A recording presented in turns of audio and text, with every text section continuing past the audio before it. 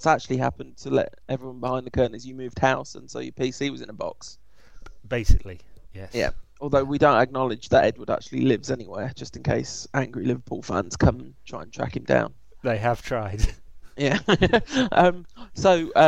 It's been a pretty great couple of weeks on the pitch. Yeah, real turnaround for United, hasn't it? Yeah. I think the Manchester City victory, the Carling Cup semi-final second leg, really gave the team some belief. I mean, Wes Brown said rather appropriately, I thought it was a massive game for the squad. It was a massive game. And then we followed that up with a really, really excellent performance against a really, really dreadful Arsenal. You know what? I think we can just use the podcast from the Champions League semi-final last season, can't we? It's almost exactly the same. Minus Ronaldo, and just substitute Nani for Ronaldo, and it's a brilliant performance. I'm sorry, I can't let you just say that like that. Just substitute Nani for Ronaldo, as if that should even have been theoretically possible. What happened? Where has this new player we've signed called Nani come from? I don't know. I mean, we've speculated in the past, haven't we, that it was Nani's secret twin brother, the good one. But I think, and we'll come to the Villa game, I think maybe Nani has returned after that savage tackle yesterday. Yeah, actually, it was interesting because he was man of the match against Arsenal, and probably rightly so, although I think Wayne Rooney probably had a shout at that, and so did the midfield. But he was pretty terrible in the last 15 minutes. Yeah, he did. I don't know whether it's a fitness thing. He just hasn't played a lot recently, right? But but he definitely died. I mean, he had a good game against Hull. He had a pretty good half an hour against Burnley. Excellent hour against Arsenal, and I think United faded a little bit anyway in the second half, and Arsenal came back into it. Yeah, even though we were scoring the goals on the break and all that. But look, it's been a really good revival for Nani. Shame about yesterday, and this could set him back. We'll see. Park Ji-sung scored a goal. That's not supposed to happen, is it? No, he scored about 3 in 6 years with the club, or however long he's been with us. Yeah, he doesn't score a lot. He was a regular scorer in Dutch football. That phrase should be stricken from the record in any coverage of Premiership football. Yeah. So was Dirk Kuyt and Mattia Kesman. Hey, look, I mean, it was a great goal, wasn't it? And Park puts in a shift, and he's always favoured by Ferguson in the really big games like that. And generally, you see him as a kind of defensive option, but I thought he did really well to get close to Rooney in the Arsenal game, and so did Nani. And he gave United a lot of support for Rooney, rather than what's happened in some games where Rooney's played up front on his own, is that he's just been left there, 30 yards from the nearest player. How old is Park? Do you know? He's got to be 28, 29? Yeah, it's just interesting because, I don't know, he's never seemed a particularly complete player. He does a job, but he's always, I don't know, he's always lacked creative spark or whatever, or, just the final decision making in the later part of the pitch. So you wonder if there's just some aspect of, actually, it just takes a very long time to kind of mature, and you come from a completely different culture and live in England and all that kind of stuff. So that was the Arsenal, and we tonked them. Sadly, so did Chelsea. But then they managed to beat Liverpool, thus proving once and for all that which we knew all along: Liverpool are rubbish.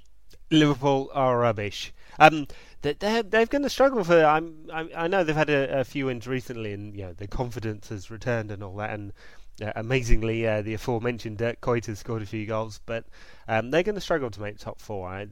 Same points total as City at the moment, a couple ahead of Tottenham, but they've played a couple more games. So they really do need to put a shift in between now and May, otherwise they're out. Only one goal difference in it as well in the standings at the moment. Plus, Man City have got 2 games in hand. Very, very rabid Manchester United fan that I work with put the question to me this week: who would I rather finished 4th, Man City or Liverpool? I will put the question to you, Ed. I don't want either of them. I'm hoping Tottenham might sneak it. Yeah, I think that's. I'm kind of hoping the Villa will sneak it, but I don't think either of those things are going to happen. No, I think Villa's problem is they're just a bit tepid up front. So yeah, Ashley Young, after such a good season last year, has been not great this year. He's been inconsistent. Agbonlahor just doesn't score enough goals. John Carew's fitness problems are well known. They were before he came to England. And Emil Heskey couldn't score in a brothel. The thing is, and then that sentence just should have ended with Emil Heskey. So there's no it's Emil Heskey. If you're pinning your goal scoring hopes on him, he's a fantastic player. I love Heskey. He's great. He's really enjoyable to watch, and I think he seems like a very nice chap and everything. And despite his kind of Liverpool background, he's always been one of those opposing players that you root for, want to do well, when they're not playing against you. But he's not good with putting the ball in the goal. That's the problem. No. And so, talking about putting the ball in the goal, United did that 5 times against Portsmouth, to be truthful, twice, and then Portsmouth knocked us out. Yep. United's second top goal scorer this season, Og. Yeah, I sign him up. Fergie, sign him up. Rooney followed by own goal, which is bizarre in a way, isn't it? It is a little bit. I mean, Darren Fletcher said today that it's about pressure, and he's right. You don't score own goals. I mean, I can't recall all of them, but certainly those against Portsmouth, it was all about United pressure. I mean, I think Carrick's goal was Carrick's goal, to be honest, but it seems to have been taken off him. And yesterday's, if you whack a ball hard across the 6-yard area like Giggs did, there's a good chance it's going to go in. So I do think it's about United. They believe, and yesterday's performance in particular was an example of that. Even with 10 men, it was always about United's belief, and United going for the winner. And Villa looked like the team that had a man less. Yeah, yes, that was very much the impression I got from watching the highlights on United Rant this morning. It did look like it was kind of all United. Yeah, I watched the full game on some weird Serbian channel. There you go, the joys of the internet. You flew to Serbia in order to do that legally, I'm sure. Yeah, absolutely, yeah. Digisport. I'm not actually sure which country it was. Definitely Eastern European, but it was a good game. I thought United were really good. Fun against Portsmouth, scored a ton of goals, but it was just one of those games where it was just so obvious United it was going to happen. It took a while, didn't it? Yeah. Portsmouth, clearly the players can't have much belief. They're bottom of the league. They've barely won a game in months. They hardly ever get paid. The business is going down the pan. Quite possibly going to be liquidated next month. The manager's visiting brothels left, right, and centre. And now he's managed to get himself banned for a few games. So if there's any club with lack of confidence, it's going to be Portsmouth. Yeah, absolutely, and it kind of that really there's no easy games in football anymore apart from Portsmouth at home, because Portsmouth, I mean, they're a shadow of a team, aren't they? And you kind of feel for them. I do feel for them, and I know it's a cliche, but they do really have good fans. I mean, they make a terrific atmosphere down at Fratton Park. And they've been very loyal, and they tasted that moment of glory a couple of years ago in the FA Cup. But for 100 years of history, there haven't been many of those moments, and they're constrained by location and the inability to build this new stadium, and they've had some shockingly bad owners. There are 4 of them this year, and people who, as we now know, haven't done it for the love of Portsmouth. And it's a really sad indictment of English football. And the Premier League should have done something about it, just as they should have done something about the leveraged buyout of United in 2005. Yeah, and they should have done something about the owners of Liverpool. Absolutely, absolutely, and herein that we have some unity with Liverpool fans, and as despicable as the Spirit of Shankly group is, and their end of year party with all the Munich songs and all that, and their total failure to apologise for that. They are fighting just as hard as Must and United fans are to get rid of their owners, who've done exactly the same thing. In fact, debt to equity to revenue ratios, their problem's bigger than United's, and they have less access to capital, and they haven't even been able to access the bond market like the Glazers have. So it's a sad indictment of English football, as I said, and the Premier League powers that be should be doing something, and it shows how incompetent they are that they're not. Yeah, absolutely. There's a kind of gravy train going on in the Premier League upper echelons, isn't there? And it's a boys' club type of thing, and you can't see it changing anytime soon until Portsmouth going out of business. That's a shot. That'll be a shot across the bows. But if Liverpool or Manchester United go out of business, then I actually don't think either of those things are particularly likely. But No. I mean, United aren't about to go out of business. I mean, unless the revenue dips, significantly.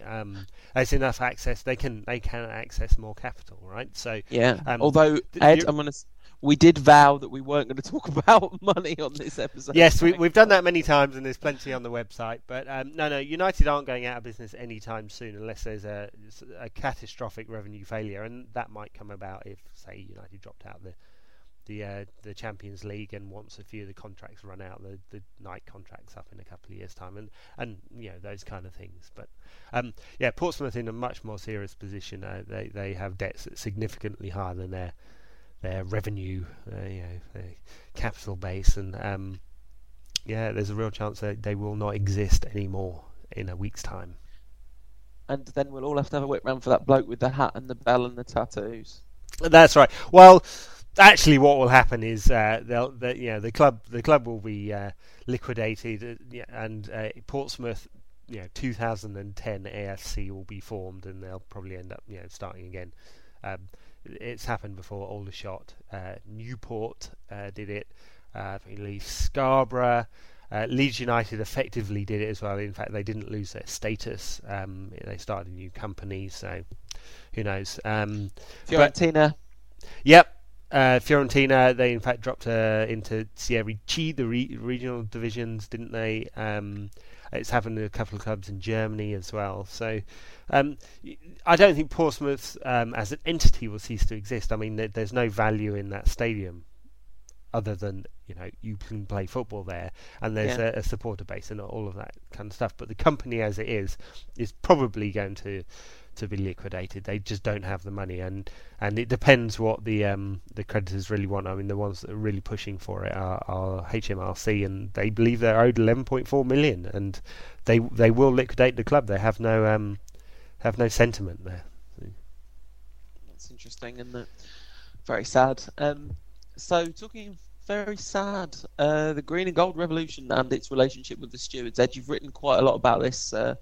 Give us the lowdown. Yeah, I mean, this is mostly anecdotal evidence. I mean, we saw at the Burnley game the large Love United hate Glazer black and white banner that went over the scoreboard at the Stretford end, and it was forcibly ripped down, taken off the fans, and the fans ejected. Now, the club came out afterwards and said that was for safety reasons, because the scoreboard's also a safety information vehicle, and they couldn't possibly have a sign over it. Well, maybe, although there's a big fire at Old Trafford, I don't think anyone's going to be looking at the scoreboard.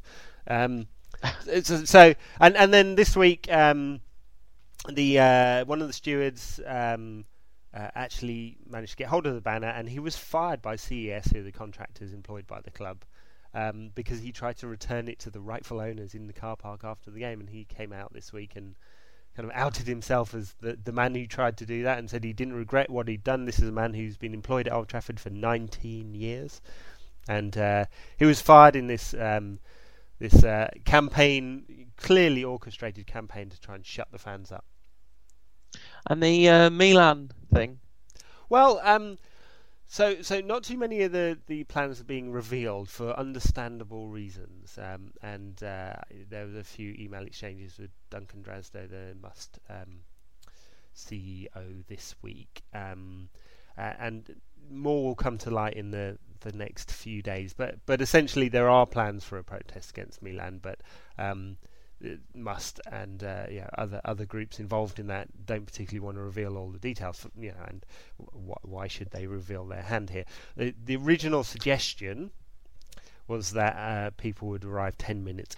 David Gill dismissed that as ridiculous. I actually think it's really important. So for all the green and gold scarves, and there are more than 30,000 in the circulation, but now, by the way, listeners, if you haven't got one, get one. But buy it from Must, not the sellers outside Old Trafford. They're just profiteering from the protest, which is a real shame, but it's and true. all the money goes straight to Delia Smith if you buy it there. Yeah, that's right. Yeah, or if you have to give Delia some money, go buy one of her cookbooks.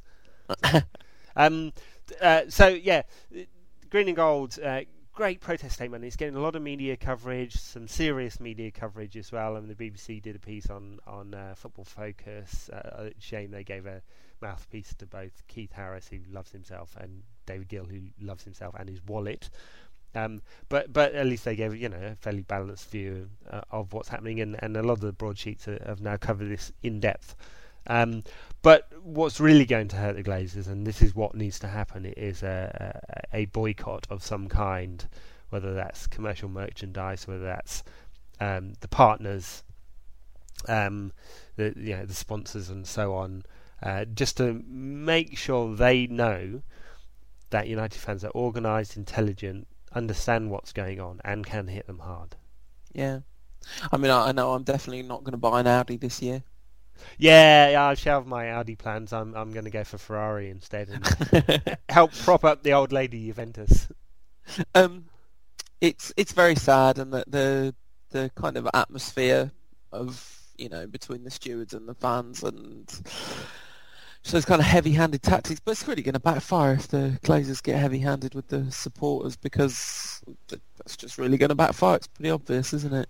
Well, there's a foretaste of this at Tampa Bay, of course, before the Glazers overtook United in 2005. I actually wrote a piece on. It was posted elsewhere, but I posted it on Rant at the time. 99 reasons why you shouldn't trust the Glazers, and one of them in there was their treatment of Tampa Bay fans. I mean, they actually ended up suing some Tampa Bay fans who didn't buy their season tickets. Now, they'd bought bond-type tickets where they'd committed to buy them, but the price had gone up. Does this ring any bells? So yeah, I think these are men who stop at nothing for revenue, and that means that screwing over the fans. That's exactly what they're going to do. So on to matters on the pitch against Milan. We're going to go to Milan and spend the next 4 weeks without the masterful Ryan Giggs. Oh, Sir Ryan Giggs, yeah, gutted. For listeners who haven't seen this, yeah, Ryan out for at least a month with a broken arm. Really unlucky challenge yesterday in the Villa game. And we'll have Nani for that game, but of course he's going to miss 3 domestic games. Against, I believe, Everton, West Ham, and then the Carling Cup final against Aston Villa.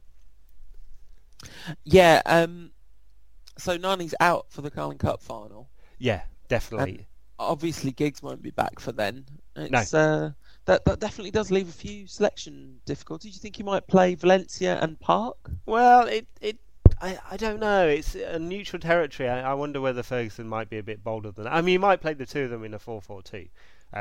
I think it would be a real shame if he only deployed the one striker against Villa on neutral territory. I can understand last night. Villa at Villa Park obviously have a pretty good record there. So and it's worked in recent away games. But if that's the formation ongoing, then clearly Berbatov and Owen need to leave the club.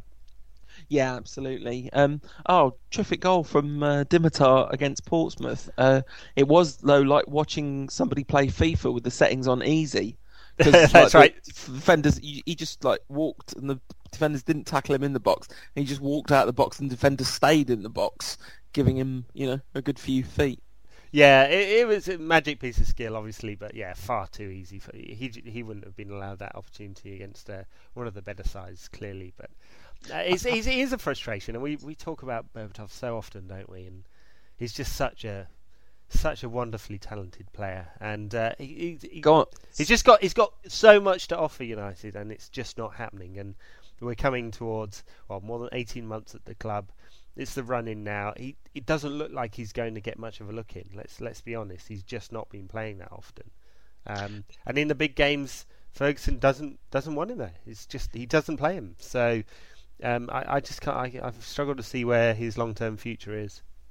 It really is a shame, and you do wonder whether because to me, I can't see how you could lose faith in the possibility that he could come good as a great player for Man United. You know, he's been terrific in the past at previous clubs that he's been at, and you can see that he's really popular. I wrote a little couple 100-word piece about this towards the end of last season.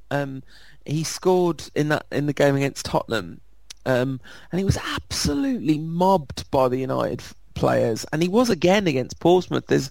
And when he kind of knocked that outrageous lob for Rooney to score, kind of Rooney just points at him and goes straight to him, even though it wasn't actually such a great pass. It kind of bounced nicely. You know, he's obviously very well liked at the club. You get the sense that that's the case anyway. Yeah, I think he's a popular player in the dressing room. I mean, he has no pretensions, right? I know we mocked him rather cruelly. Well, in a playful way on Rant, and there's inspired by the Continental on Dirty Tackle. But he's not an arrogant man. He's actually a man who has a very fragile ego, and he needs nursing. Yeah. And the problem is right now, United can't carry passengers, right? We have enough deficiencies as it is. So Berbatov needs to step up, and he's just not the man who's going to drive United forward out of a bad situation. So in unrelated comedy news, this is not funny, even though it's Ashley Cole. I still don't find it funny. He's injured for 3 months. He's fractured his left ankle. As Chelsea beautifully lost to Everton thanks to Louis. Agent Sahar, yeah. Yeah, Agent Neville and Agent Sahar doing their job again. But he's out, which means that Wayne Bridge is probably going to be England's left back during the World Cup. Yeah, going to be an interesting dressing room, that one, isn't it? Yeah, it certainly is. But the United related part of that story, of course, is that Rio is now England captain, so we can support England again with a good conscience. And good on Rio. I mean, he's the first full-time Black England captain. And he's really earned it. He's a man who's matured. Obviously, he did some pretty prattish things in his younger days. He can still be a little bit of an idiot. I mean, if you ever seen that YouTube clip of him rapping at La Tasca, it's pretty embarrassing. And the hot pants in the summer, no thanks, Rio. But people point to obviously the drug ban, or let's be more appropriate, the missed test, because he's never actually tested positive for any drugs. And they say, well, maybe that he's not fit to be captain because of that. But I think he served his sentence for that failure. He hasn't been any bar brawls for years. He keeps himself to himself. There is no harder working person in football when it comes to charity work, aside from Rio Ferdinand, maybe David James. I mean, he does a ton of work. Very vocal in the anti-knife campaign. He is a role model. He is a bit of a twat, but he is a role model, and I think very well done. I wrote on Rant that I think it was Rooney's time, not because I think he's a leader on the pitch, but he leads by example. And I think we have that thing in English football that somehow we need to have a lion on the pitch and they need to be the captain, but that doesn't always need to be the case. No, but I think I don't know. I think for the balance of the England side as a whole, for the kind of ego relationships, for the kind of interpersonal relationships, I actually think Rio might be a better choice than Rooney. I think Rooney would be a terrific captain for United for a long time to come. But I don't know. I just think Rooney's such a superstar on the pitch that it's quite good to his only job for England is to be a superstar, rather than also have that kind of added responsibility of being a leader on the team, whereas that's a very natural fit for Rio, whose job is to be a world-class centre-half. It's a very different role. Well, I get that argument, but Johan Cruyff, Michel Platini, Diego Maradona, none of these players were obvious captains, but they were the team's best player. But all three of them have gargantuan personalities and egos in a way that Rooney doesn't. Yeah, good point. But I think he's a man who's taken extra responsibility on and thrived in it. So, yeah, that's true. But there you go. So anyway, England captain Rio Ferdinand will be the World Cup captain, barring injury. Of course, he's played one game after 3 months out and then got himself banned. Yeah. So and won't be appealing the appeal for the frivolous extra.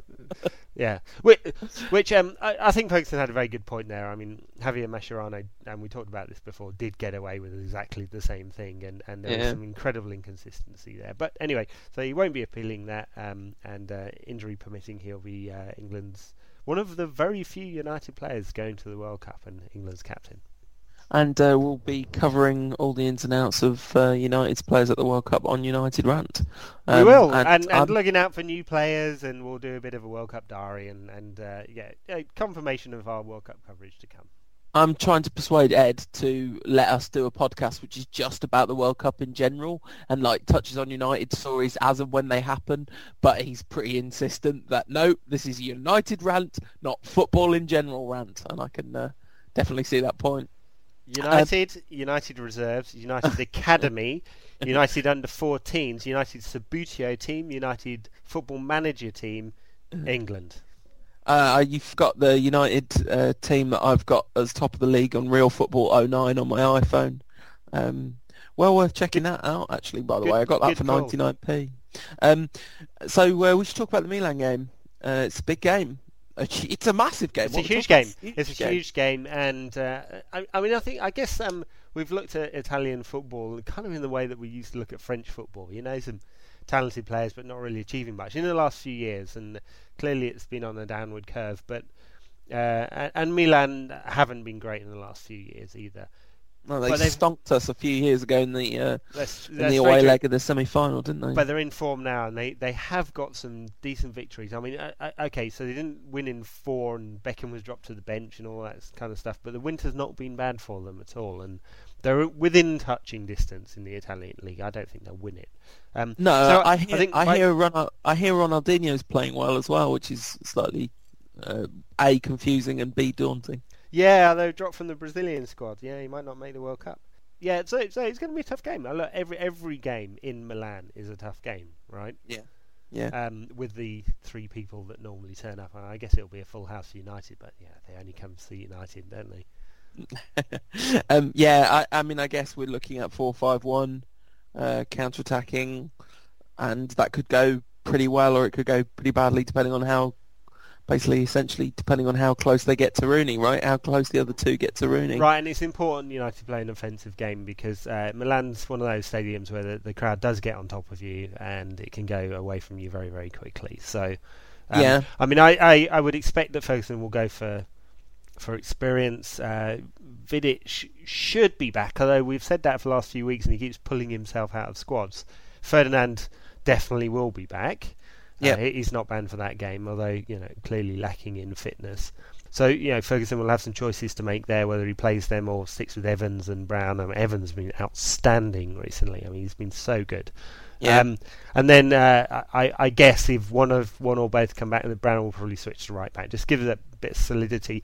And then he'll pick 3 in midfield: Scholes, Carrick, and Fletcher for sure. Rooney will play up top on his own, and it will be between Park, Nani and Valencia for the 2 wide spots. And I mean, you've got to think he'll play Nani, given that he's then banned.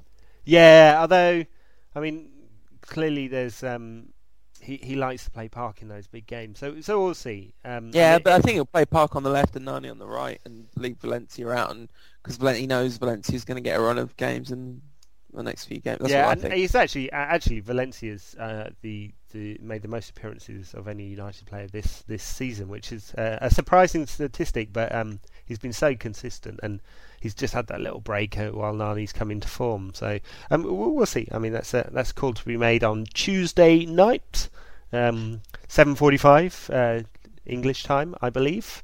So, what's your prediction for the score? I think United will go away with a score draw. I think we're going to win 1-0, the best possible result. Well, it's not the best possible result. That would be an infinite number of goals to nil. But I think they'll not score and we'll score, and that's what's going to happen. An infinite number of goals to nil. Now, has that ever happened in a football match? No, but it will eventually when someone plays Portsmouth. Just a quick, completely unfootball related note, just to make everyone of our age feel old and maybe a little bit inspired as well. 20 years ago to the day that we recorded this, Nelson Mandela walked free. Isn't that remarkable? Nothing to do with football whatsoever. Oh, Well, no, wait a minute. South Africa, that's where the World Cup is this summer. there, That's where... there you go. And it couldn't have happened if Mandela hadn't walked free. So there you go. Yeah, absolutely. There you go. Excellent. Absolutely. And we've had some good South African players in our time. Well, we've had Quinton Fortune. Yeah, and in fairness, he is a good South African player. Well, he got released from his contract at Darlington recently, so I'm not sure he's a good South African player anymore. No, he is. He's just getting on a bit, Oh, Quinton Fortune. That was a great side, wasn't it? The Jemba Fortune, Cleberson, midfield three. It's bringing the hairs on the back of my neck up. Yeah. Oof. Kieran Richardson at left back. Oh, no, that's a side. If only we could have had Jordi Cruyff in the side too, just a generation before. Mike Phelan as well. Gets rid of the ball quicker than a hot potato. And bats back the question quicker than a hot potato. It doesn't make any sense, but you know what I'm trying to say. So he certainly does. He's the poor man's Phil Neal. Is Mike Phelan. I think he might be the extremely well-off man's Phil Neal, because I bet you Mike Phelan gets paid more for his job than Phil Neal got paid for that job. He's like the nodding dog on the Admiral advert. Says, "Oh yes, Mr. Ferguson. Oh yes." He knows which side his bread's buttered. So we're not going to have a Rantcast next week because you're off doing highfalutin business affairs. I will be on the continent. You doing a bit of scouting, but we're going to be back the week after that and try and get on a regular schedule where we do this on the same day every week. Because apparently someone missed us while we were gone. So big shout out to Day, who posted saying he was missing the Rantcast. So thank you for that. Yeah, how much did you pay him for that? I can't disclose. It was a transfer for an undisclosed sum. Good stuff. Well, we'll see you in about a week's time, Ron. All right. Have fun on the continent, Ed. Good night.